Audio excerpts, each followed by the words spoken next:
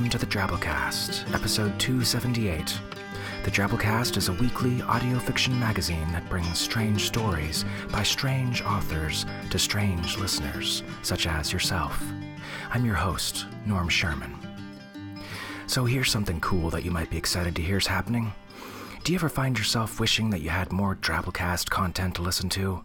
More weird and awesome stories to make you think, chuckle, or affectionately throw up in your mouth a little bit? Well, as you may or may not know, we have a sister podcast called Drabblecast B-Sides, which we infrequently update with a variety of content, from concert footage of my shows, to Connor Choadsworth's cryptozoological adventures, to stories that we thought were awesome, but for whatever reason just couldn't fit on the show. All sorts of stuff. Usually we only put new stuff up on Drabblecast B-Sides 3 or 4 times a year, but recently we decided to try something new. We're going to start updating the feed with at least one extra piece of bonus content a month. Stories, sketches, songs, you never quite know what you're going to get, just that it'll be awesome. And it'll be exclusive, only available to Drabblecast $10 a month subscribers. A little extra incentive to help support your favorite weekly fiction magazine here, and lend a hand in not just keeping us going, but in keeping us growing. By going to our webpage, drabblecast.org, and signing up for the Drabblecast $10 a month subscription link on the right side of the page, you'll get access to not just more weird stories each month, but stuff like the Connor Choadsworth fake nature documentary video podcast that I produced this weekend in the Florida Everglades, in search of the Burmese Floridian python. Here's an excerpt of just some of the audio from it.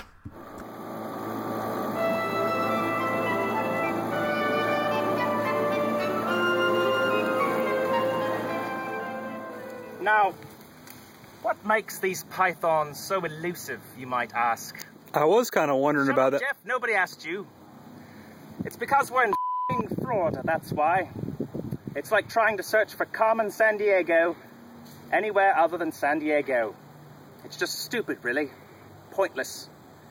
Like closed captioning on a porno. But there have been numerous alleged and unconfirmed reports of invasive species here in Big Cypress State Park. And wherever there are alleged and unconfirmed reports, there just might be alleged and unconfirmed creatures. Female pythons mate with several different dude pythons during their banging cycle, storing the sperm of each in a specialized fold on their dorsal side, saving it for the optimal time for fertilization. That's a load on their back. Here, Snakey, Snakey! You know, if I ever get a dog, I think I'm going to name it Grandma. Just because that'd be a fun thing to yell out in the woods, wouldn't it? Grandma! Look, Jeff. Bear stool. But there's toilet paper. Shaman bears. You know, oysters aren't actually aphrodisiacs. It's a myth. But they will signal to your partner that you'll pretty much put anything in your mouth. God, Jeff, we sure brought a lot of alcohol. Maybe we have a problem. Do you think we're shopaholics? Woo! Everglades!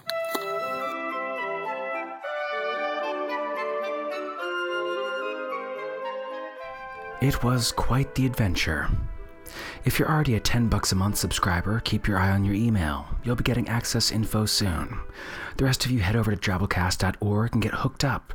You're not paying extra for a podcast. You're helping sustain and elevate the Drabblecast and getting a little something extra and awesome in return. Go for it, folks.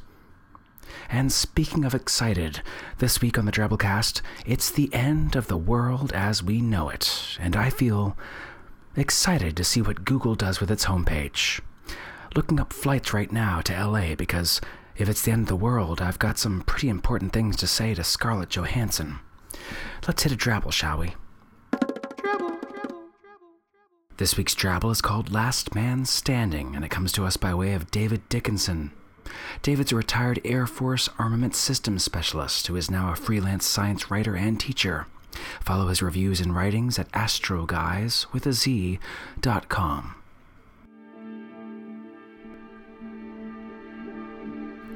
The apocalypse came, as they always knew it would. Zombie plague, alien invasion, killer comet. Did the source really matter? It all equated to the same muted ending, a systematic extermination of mankind. He thought of the irony, the endless parade of hipster magazines that had trumpeted his anticipated demise, and the legion of life insurance companies that once wouldn't go near him. But he'd outlived them all, one by one. The universe didn't have a twisted sense of irony, he thought. It is, in fact, completely bent. The last example of Homo sapiens, Keith Richards, surveyed the twisted landscape.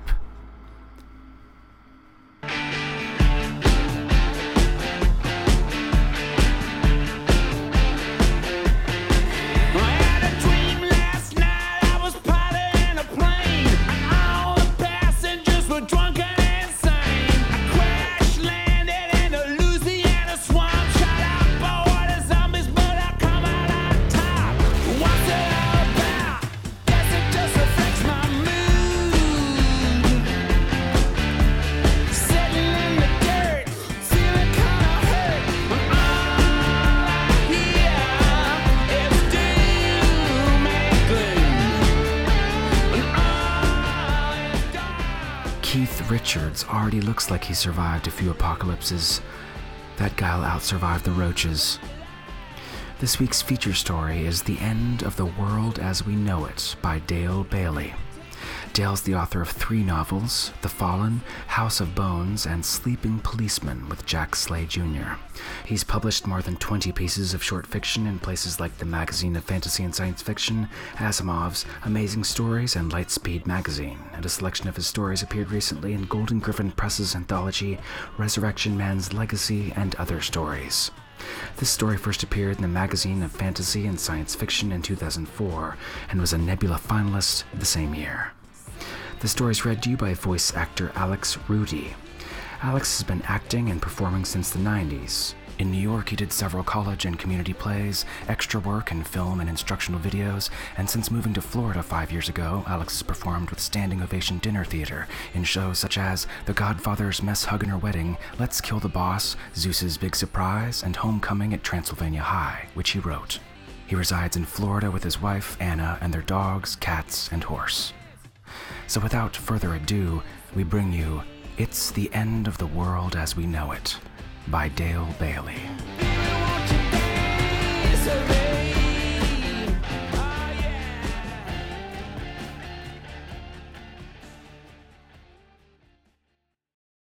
Between 1347 and 1450 AD, bubonic plague overran Europe, killing some 75 million people.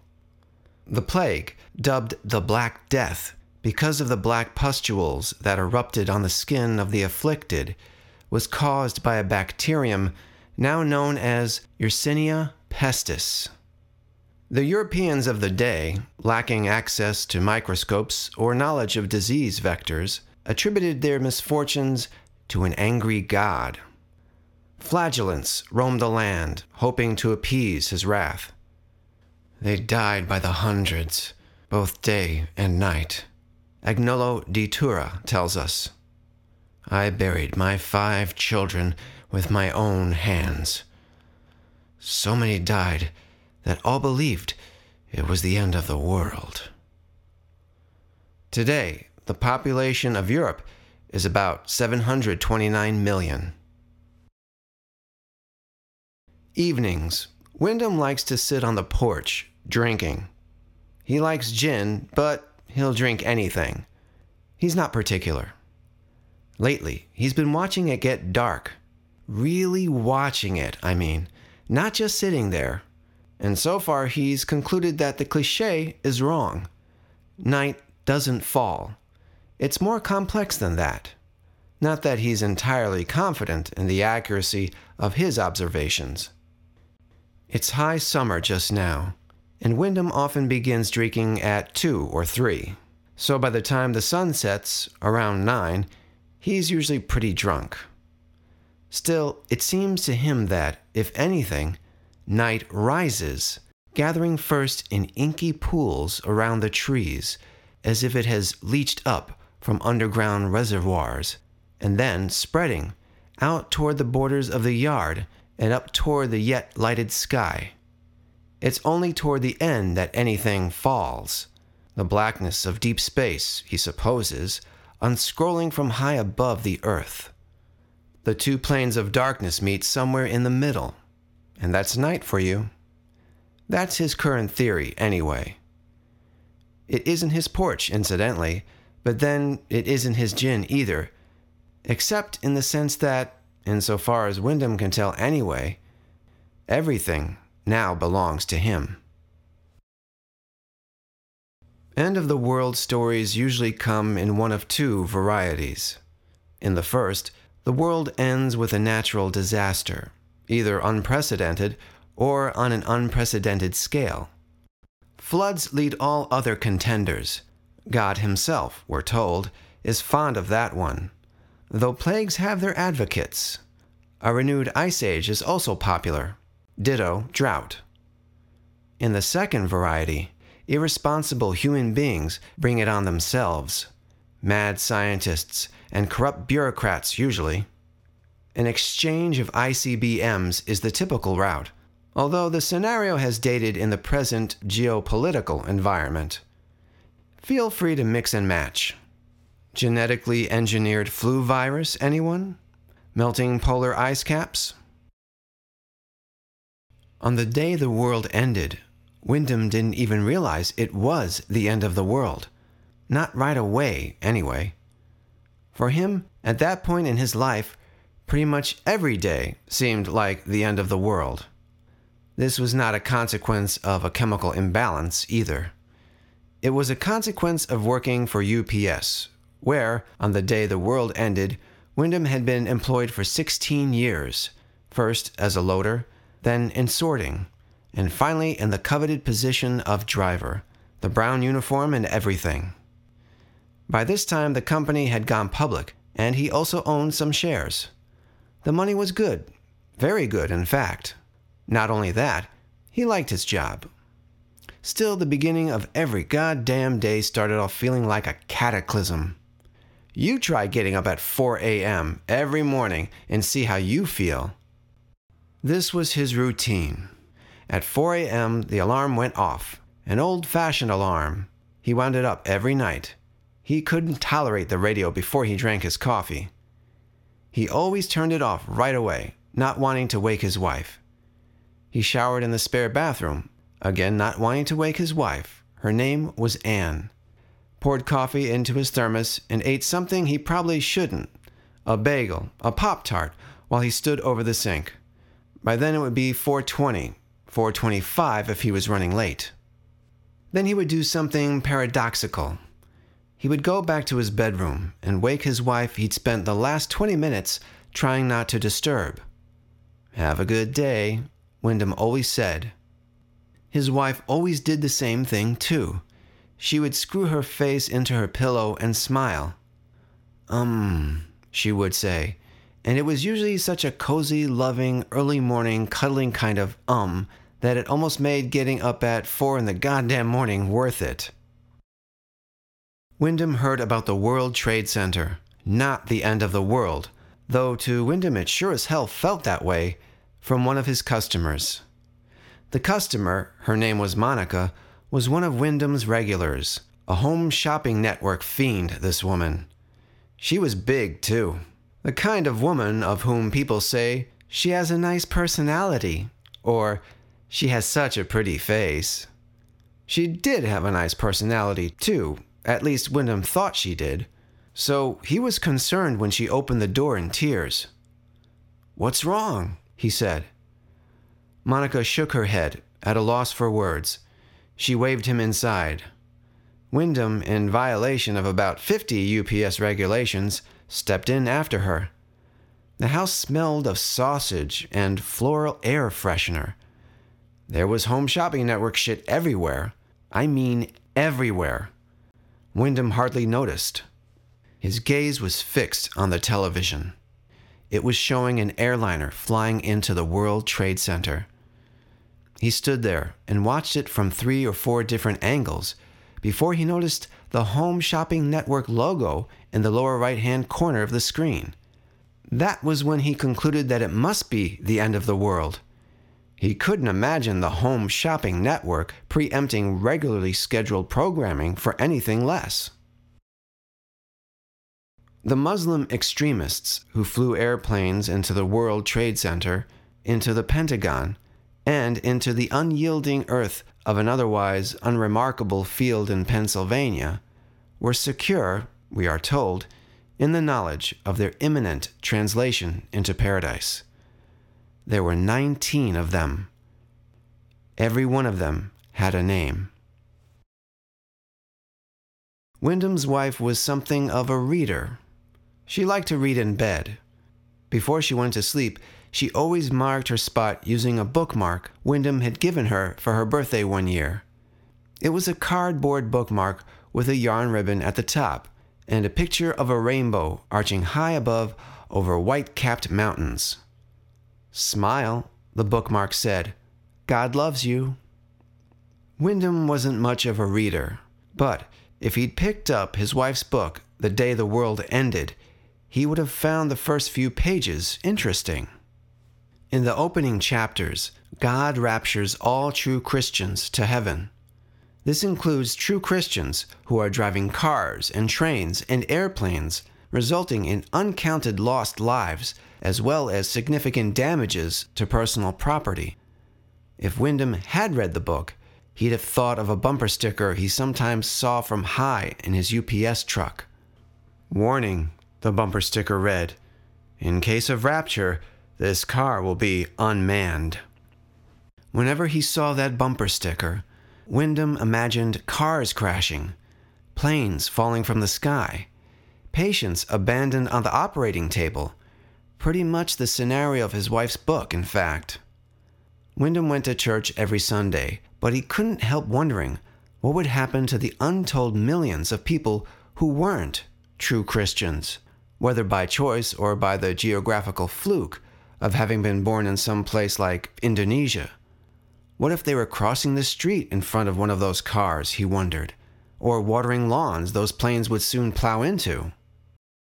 But, as I was saying, on the day the world ended, Wyndham didn't understand right away what had happened. His alarm clock went off the way it always did, and he went through his normal routine. Shower in the spare bath, coffee in the thermos, breakfast over the sink, a chocolate donut this time, and gone a little stale. Then he went back to the bedroom to say goodbye to his wife. "Have a good day," he said, as he always said, and leaning over, he shook her a little. Not enough to really wake her, just enough to get her stirring. In 16 years of performing this ritual, minus federal holidays and 2 weeks of paid vacation in the summer, Wyndham had pretty much mastered it. He could cause her to stir without quite waking her up just about every time. So to say he was surprised when his wife didn't screw her face into her pillow and smile is something of an understatement. He was shocked, actually. And there was an additional consideration. She hadn't said, either. Not that usual, luxurious, warm morning bed kind of and not the infrequent, but still familiar, stuffy, I have a cold and my head aches kind of either. No at all. The air conditioning cycled off. For the first time, Wyndham noticed a strange smell, a faint organic funk, like spoiled milk or unwashed feet. Standing there in the dark, Wyndham began to have a very bad feeling. It was a different kind of bad feeling than the one he'd had in Monica's living room watching the airliners plunge again and again into the World Trade Center. That had been a powerful but largely impersonal bad feeling. I say largely impersonal because Wyndham had a third cousin who worked at Cantor Fitzgerald. The cousin's name was Chris. Wyndham had to look it up in his address book every year when he sent out cards celebrating the birth of his personal savior. The bad feeling he began to have when his wife failed to say on the other hand, was powerful and personal. Concerned, Wyndham reached down and touched his wife's face. It was like touching a woman made of wax, lifeless and cool. And it was at that moment precisely, that Wyndham realized the world had come to an end. Everything after that was just details. Beyond the mad scientists and corrupt bureaucrats, characters in end-of-the-world stories typically come in one of three varieties. The first is the rugged individualist. You know the type. Self-reliant, iconoclastic loners who know how to use firearms and deliver babies. By the story's end, they're well on their way to re-establishing Western civilization, though they're usually smart enough not to return to the bad old ways. The second variety is the post-apocalyptic bandit. These characters often come in gangs, and they face off against the rugged survivor types. If you happen to prefer cinematic incarnations of the end-of-the-world tale, you can usually recognize them by their penchant for bondage gear, punked-out haircuts, and customized vehicles. Unlike the rugged survivors, the post-apocalyptic bandits embrace the bad old ways, though they're not displeased by the expanded opportunities to rape and pillage. The third type of character, also pretty common, though a good deal less so than the other two, is the world-weary sophisticate. Like Wyndham, such characters drink too much. Unlike Wyndham, they suffer badly from ennui. Wyndham suffers too, of course, but whatever he suffers from, you can bet it's not ennui. We were discussing details, though. Wyndham did the things people do when they discover a loved one dead. He picked up the phone and dialed 911. There seemed to be something wrong with the line, however. No one picked up on the other end. Wyndham took a deep breath, went into the kitchen, and tried the extension. Once again, he had no success. The reason, of course, was that, this being the end of the world, all the people who were supposed to answer the phones were dead. Imagine them being swept away by a tidal wave, if that helps, which is exactly what happened to more than 3,000 people during a storm in Pakistan in 1960. Not that this is literally what happened to the operators who would have taken Wyndham's 911 call, you understand, but more about what really happened to them later. The important thing is that one moment they had been alive, the next they were dead, like Wyndham's wife. Wyndham gave up on the phone. He went back into the bedroom. He performed a fumbling version of mouth-to-mouth resuscitation on his wife for 15 minutes or so, and then he gave that up too. He walked into his daughter's bedroom. She was 12, and her name was Ellen. He found her lying on her back, her mouth slightly agape. He reached down to shake her. He was going to tell her that something terrible had happened, that her mother had died. But he found that something terrible had happened to her as well. The same terrible thing, in fact. Wyndham panicked. He raced outside, where the first hint of red had begun to bleed up over the horizon. His neighbor's automatic irrigation system was on, the heads wickering in the silence. And as he sprinted across the lawn, Wyndham felt the spray like a cool hand against his face. Then, chilled, he was standing on his neighbor's stoop, hammering the door with both fists, screaming. After a time, he didn't know how long, a dreadful calm settled over him. There was no sound but the sound of the sprinklers, throwing glittering arcs of spray into the halo of the streetlight on the corner. He had a vision then. It was as close as he had ever come to a moment of genuine prescience. In the vision, he saw the suburban houses stretching away in silence before him. he saw the silent bedrooms. In them, curled beneath the sheets, he saw legions of sleepers, also silent, who would never again wake up. Wyndham swallowed. Then he did something he could not have imagined doing even 20 minutes ago. He bent over, fished the key from its hiding place between the bricks, and let himself inside his neighbor's house. The neighbor's cat slipped past him, mewing querulously. Wyndham had already reached down to retrieve it when he noticed the smell, that unpleasant, faintly organic funk. Not spoiled milk either, and not feet. Something worse. Soiled diapers or a clogged toilet. Wyndham straightened, the cat forgotten. "Herm?" he called. "Robin?" No answer. Inside, Wyndham picked up the phone and dialed 911. He listened to it ring for a long time. Then, without bothering to turn it off, Wyndham dropped the phone to the floor. He made his way through the silent house, snapping on lights. At the door to the master bedroom, he hesitated. The odor. It was unmistakable now. A mingled stench of urine and feces, of all the body's muscles relaxing at once, was stronger here. When he spoke again, whispering really. "Herm? Robin?" He no longer expected an answer. Wyndham turned on the light. Robin and Herm were shapes in the bed, unmoving. Stepping closer, Wyndham stared down at them. A fleeting series of images cascaded through his mind. Images of Herm and Robin working the grill at the neighborhood block party, or puttering in their vegetable garden. They had a knack for tomatoes, Robin and Herm. Wyndham's wife had always loved their tomatoes. Something caught in Wyndham's throat. He went away for a while then. The world just grayed out on him. When he came back, Wyndham found himself in the living room, standing in front of Robin and Herm's television. He turned it on and cycled through the channels, but there was nothing on. Literally nothing. Snow, that's all. 75 channels of snow. The end of the world had always been televised in Wyndham's experience.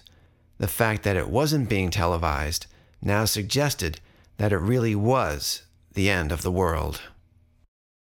This is not to suggest that television validates human experience, of the end of the world or indeed of anything else for that matter. You could ask the people of Pompeii if most of them hadn't died in a volcano eruption in 79 AD, nearly 2 millennia before television. When Vesuvius erupted, sending lava thundering down the mountainside at 4 miles a minute, some 16,000 people perished. By some freakish geological quirk, some of them, their shells anyway, were preserved, frozen inside casts of volcanic ash.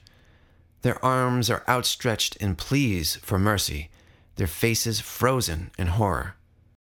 For a fee, you can visit them today. Here's one of my favorite end-of-the-world scenarios, by the way. Carnivorous plants. Wyndham got in his car and went looking for assistance, a functioning telephone or television, a helpful passerby. He found, instead, more non-functioning telephones and televisions, and, of course, more non-functioning people. Lots of those. Though he had to look harder for them than you might have expected. They weren't scattered in the streets or dead at the wheels of their cars in a massive traffic jam, though Wyndham supposed that might have been the case somewhere in Europe, where the catastrophe, whatever it was, had fallen square in the middle of the morning rush. Here, however, it seemed to have caught most folks at home in bed. As a result, the roads were more than usually passable. At a loss, numb really, Wyndham drove to work. He might have been in shock by then. He'd gotten accustomed to the smell anyway, and the corpses of the night shift men and women he'd known for 16 years in some cases, didn't shake him as much. What did shake him was the sight of all the packages in the sorting area. He was struck suddenly by the fact that none of them would ever be delivered. So Wyndham loaded his truck and went out on his route. He wasn't sure why he did it. Maybe because he'd rented a movie once in which a post-apocalyptic drifter scavenges a U.S. postal uniform and manages to re-establish Western civilization, but not the bad old ways, by assuming the postman's appointed rounds. The futility of Wyndham's own efforts quickly became evident, however. He gave it up when he found that even Monica, or, as he more often thought of her, the home shopping network lady, was no longer in the business of receiving packages. Wyndham found her face down on the kitchen floor, clutching a shattered coffee mug in one hand. In death, she had neither a pretty face nor a nice personality. She did have that same ripe, unpleasant odor, however. In spite of it, Wyndham stood looking down at her for the longest time. He couldn't seem to look away. When he finally did look away, Wyndham went back to the living room where he had once watched nearly 3,000 people die, and opened her package himself.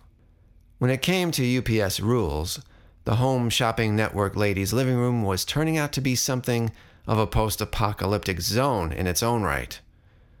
Wyndham tore the mailing tape off and dropped it on the floor. He opened the box. Inside, wrapped safely in 3 layers of bubble wrap, he found a porcelain statue of Elvis Presley. Elvis Presley, the king of rock and roll, died August 16th, 1977, while sitting on the toilet.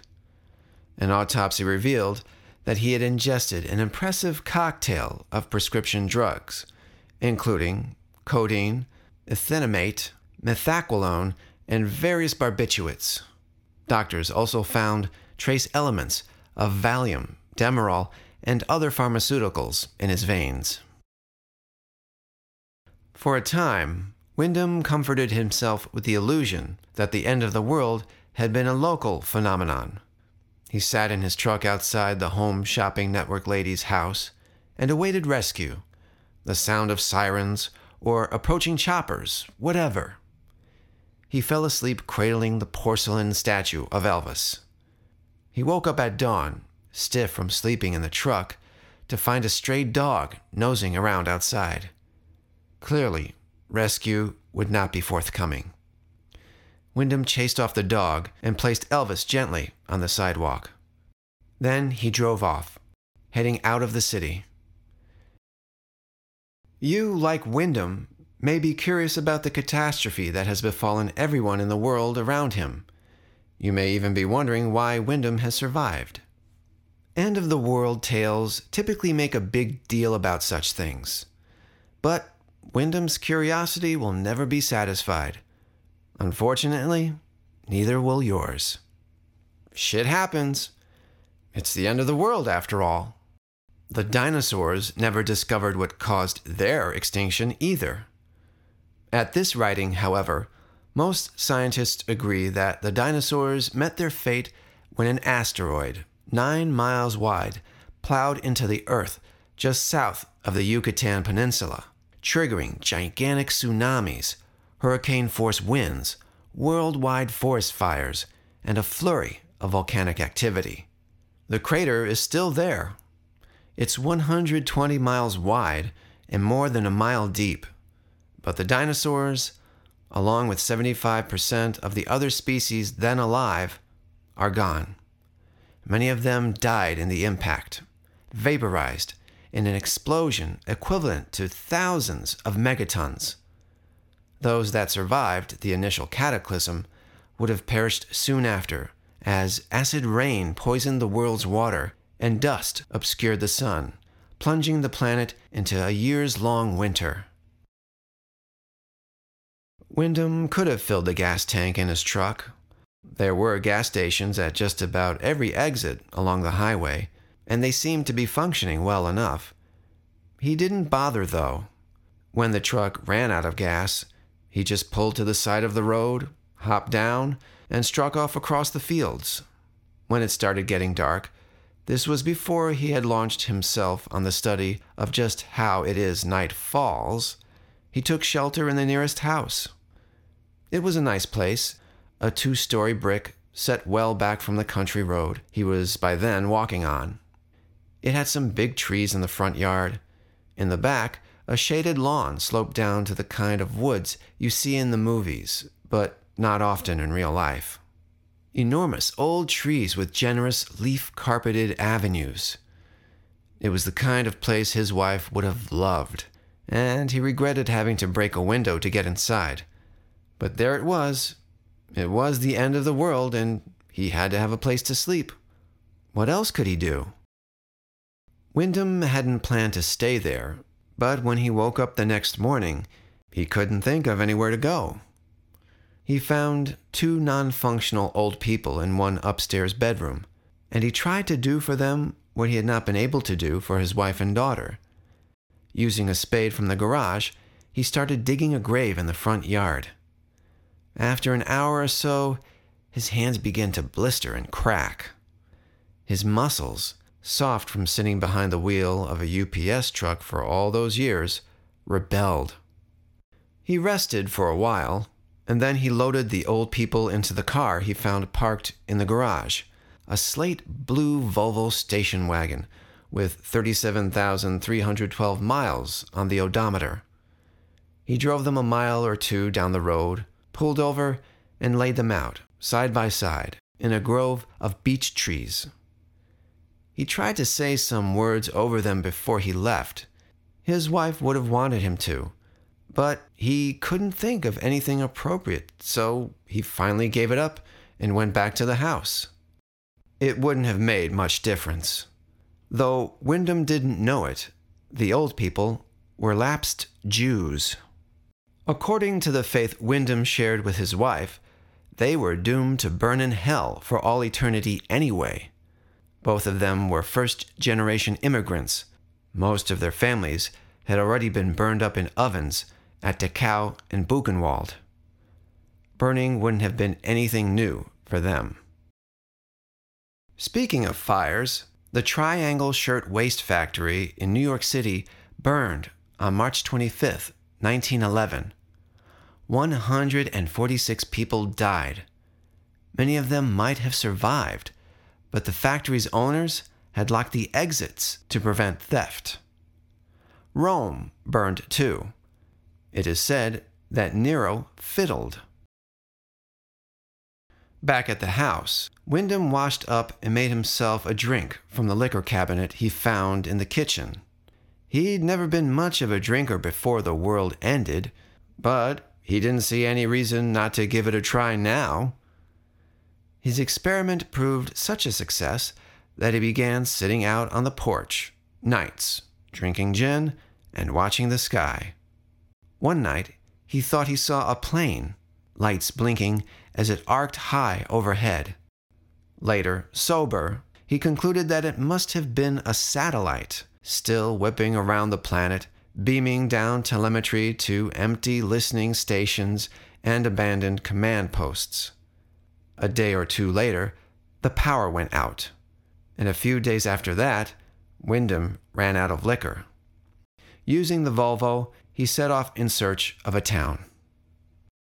Characters in end-of-the-world stories commonly drive vehicles of 2 types. The jaded sophisticates tend to drive souped-up sports cars, often racing them along the Australian coastline because what else do they have to live for? Everyone else drives rugged SUVs. Since the 1991 Persian Gulf War, in which some 23,000 people died, most of them Iraqi conscripts killed by American smart bombs, military-style Humvees have been especially coveted. Wyndham, however, found the Volvo entirely adequate to his needs. No one shot at him. He was not assaulted by a roving pack of feral dogs. He found a town after only 15 minutes on the road. He didn't see any evidence of looting. Everybody was too dead to loot. That's the way it is at the end of the world.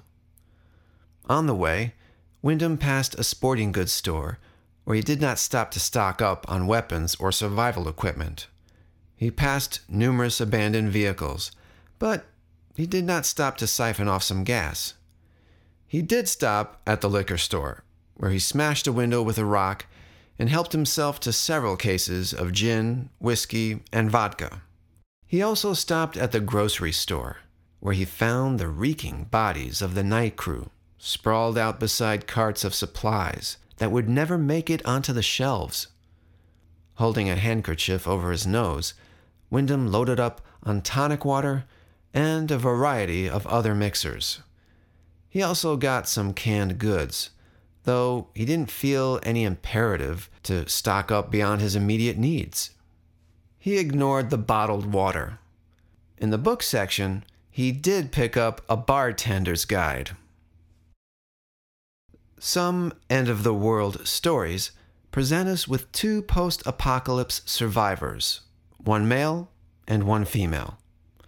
These two survivors take it upon themselves to repopulate the Earth, part of their larger effort to reestablish Western civilization without the bad old ways.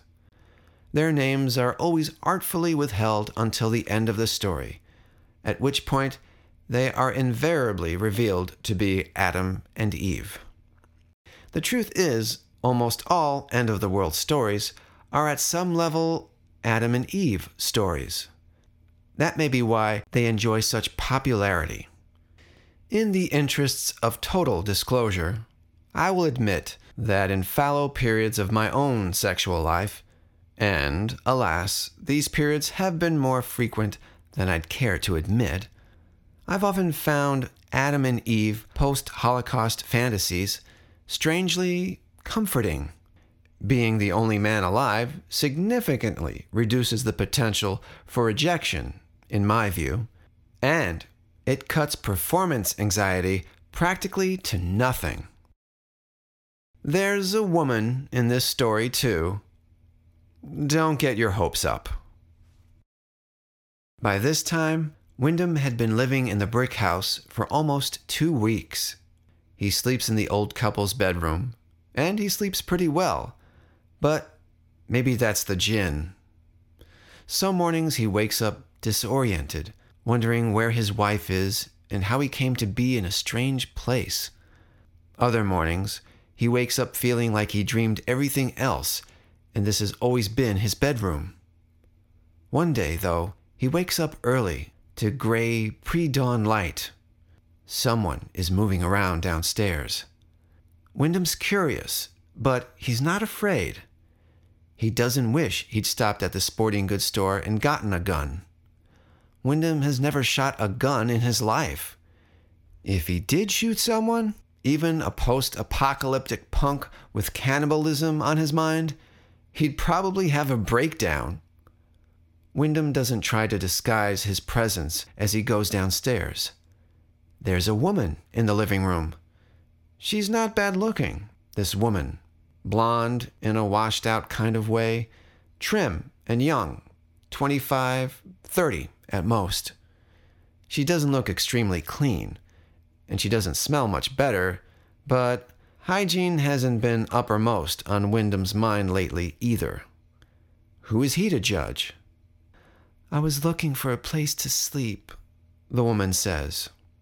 "There's a spare bedroom upstairs," Wyndham tells her. The next morning, it's really almost noon, but Wyndham has gotten into the habit of sleeping late. They eat breakfast together. A Pop-Tart for the woman, a bowl of dried Cheerios for Wyndham.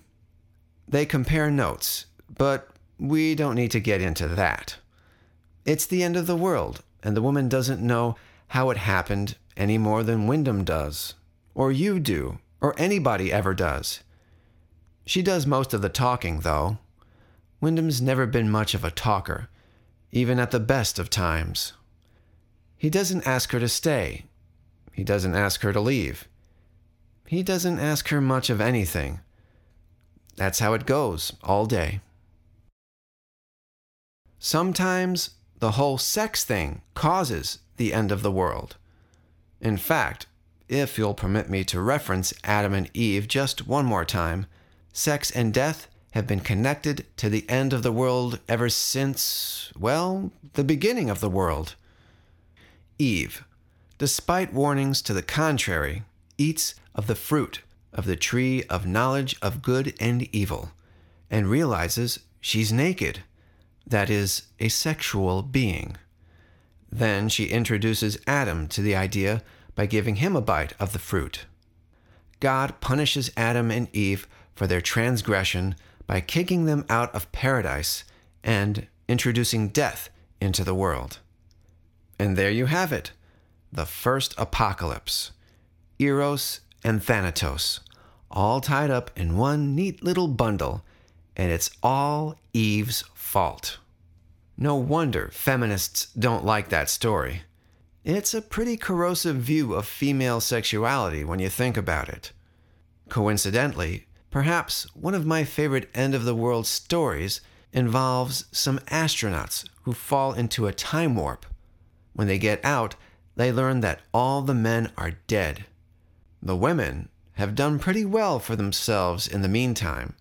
They no longer need men to reproduce, and they've set up a society that seems to work out okay without men.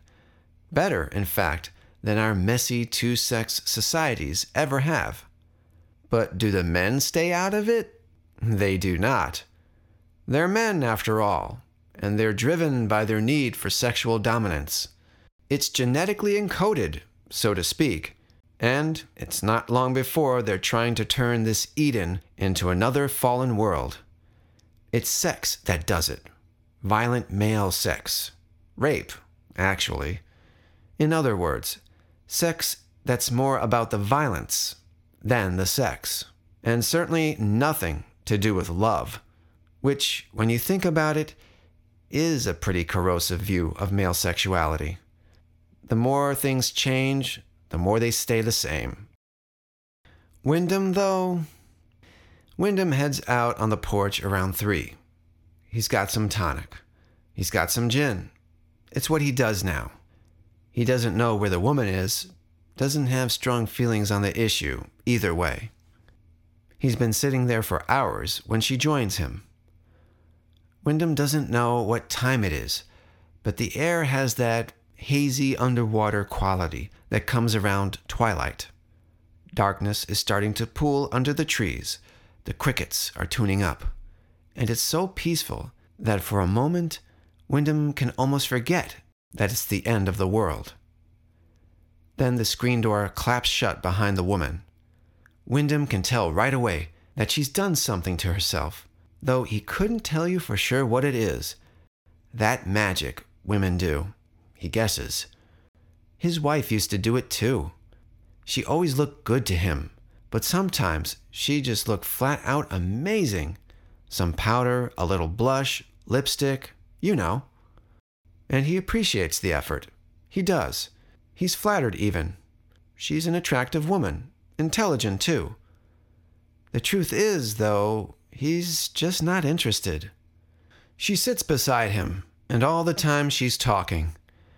And though she doesn't say it in so many words, what she's talking about is repopulating the world and reestablishing Western civilization. She's talking about duty. She's talking about it because that's what you're supposed to talk about at times like this. But underneath that is sex. And underneath that, way down, is loneliness. And he has some sympathy for that. Wyndham does. After a while, she touches Wyndham. But he's got nothing. He might as well be dead down there. "What's wrong with you?" she says. Wyndham doesn't know how to answer her. He doesn't know how to tell her that the end of the world isn't about any of that stuff. The end of the world is about something else. He doesn't have a word for it. So anyway, Wyndham's wife. She has another book on her nightstand too. She doesn't read it every night, only on Sundays. But the week before the end of the world, the story she was reading was the story of Job. You know the story, right? It goes like this. God and Satan, the adversary anyway, that's probably the better translation, make a wager. They want to see just how much shit God's most faithful servant will eat before he renounces his faith. The servant's name is Job. So they make the wager, and God starts feeding Job shit. Takes his riches, takes his cattle, takes his health, deprives him of his friends, on and on. Finally, and this is the part that always got to Wyndham, God takes Job's wife and his children. Let me clarify. In this context, takes should be read as kills. You with me on this? Like Krakatoa, a volcanic island that used to exist between Java and Sumatra. On August 27th, 1883, Krakatoa exploded, spewing ash 50 miles into the sky and vomiting up 5 cubic miles of rock. The concussion was heard 3,000 miles away. It created tsunamis towering 120 feet in the air. Imagine all that water crashing down on the flimsy villages that line the shores of Java and Sumatra. 30,000 people died. Every single one of them had a name. Job's wife and kids, dead. Just like 30,000 nameless Javanese.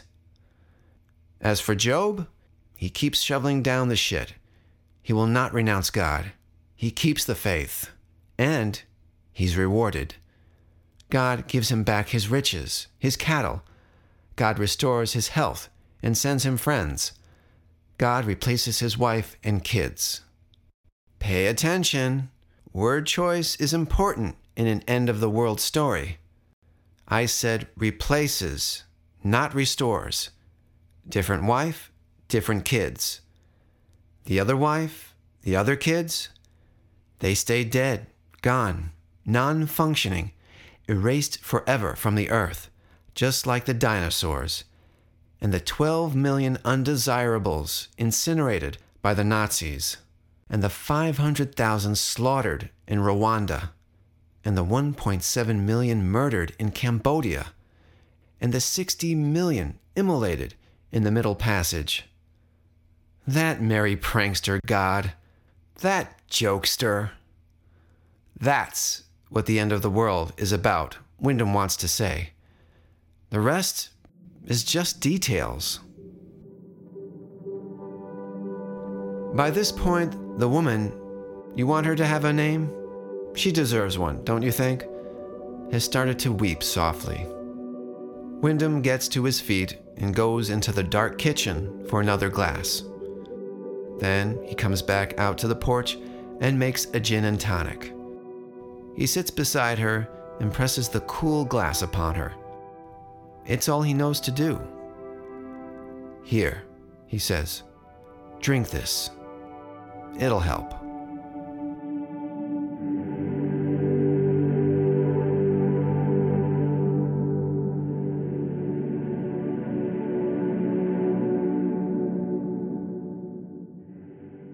And that was our story. Hope you enjoyed.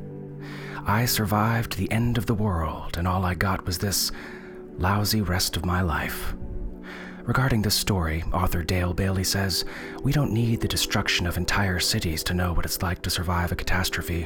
Whenever we lose someone we love deeply, we experience the end of the world as we know it. The central idea of this story is not merely that the apocalypse is coming, but that it's coming for you." If you enjoyed this week's story, be sure to share it with a friend. The Drabblecast is produced with a Creative Commons Attribution Non-Commercial No Derivatives License, which means you can't change it, but share it all you like. Alright, moving on to our 100-character story winner this week, Astro Guys, aka David Dickinson, our Drabble author this week. That's a first. And here's his story. The end of the world wasn't all bad. I elected myself president yesterday and will be the first pope to win an Academy Award.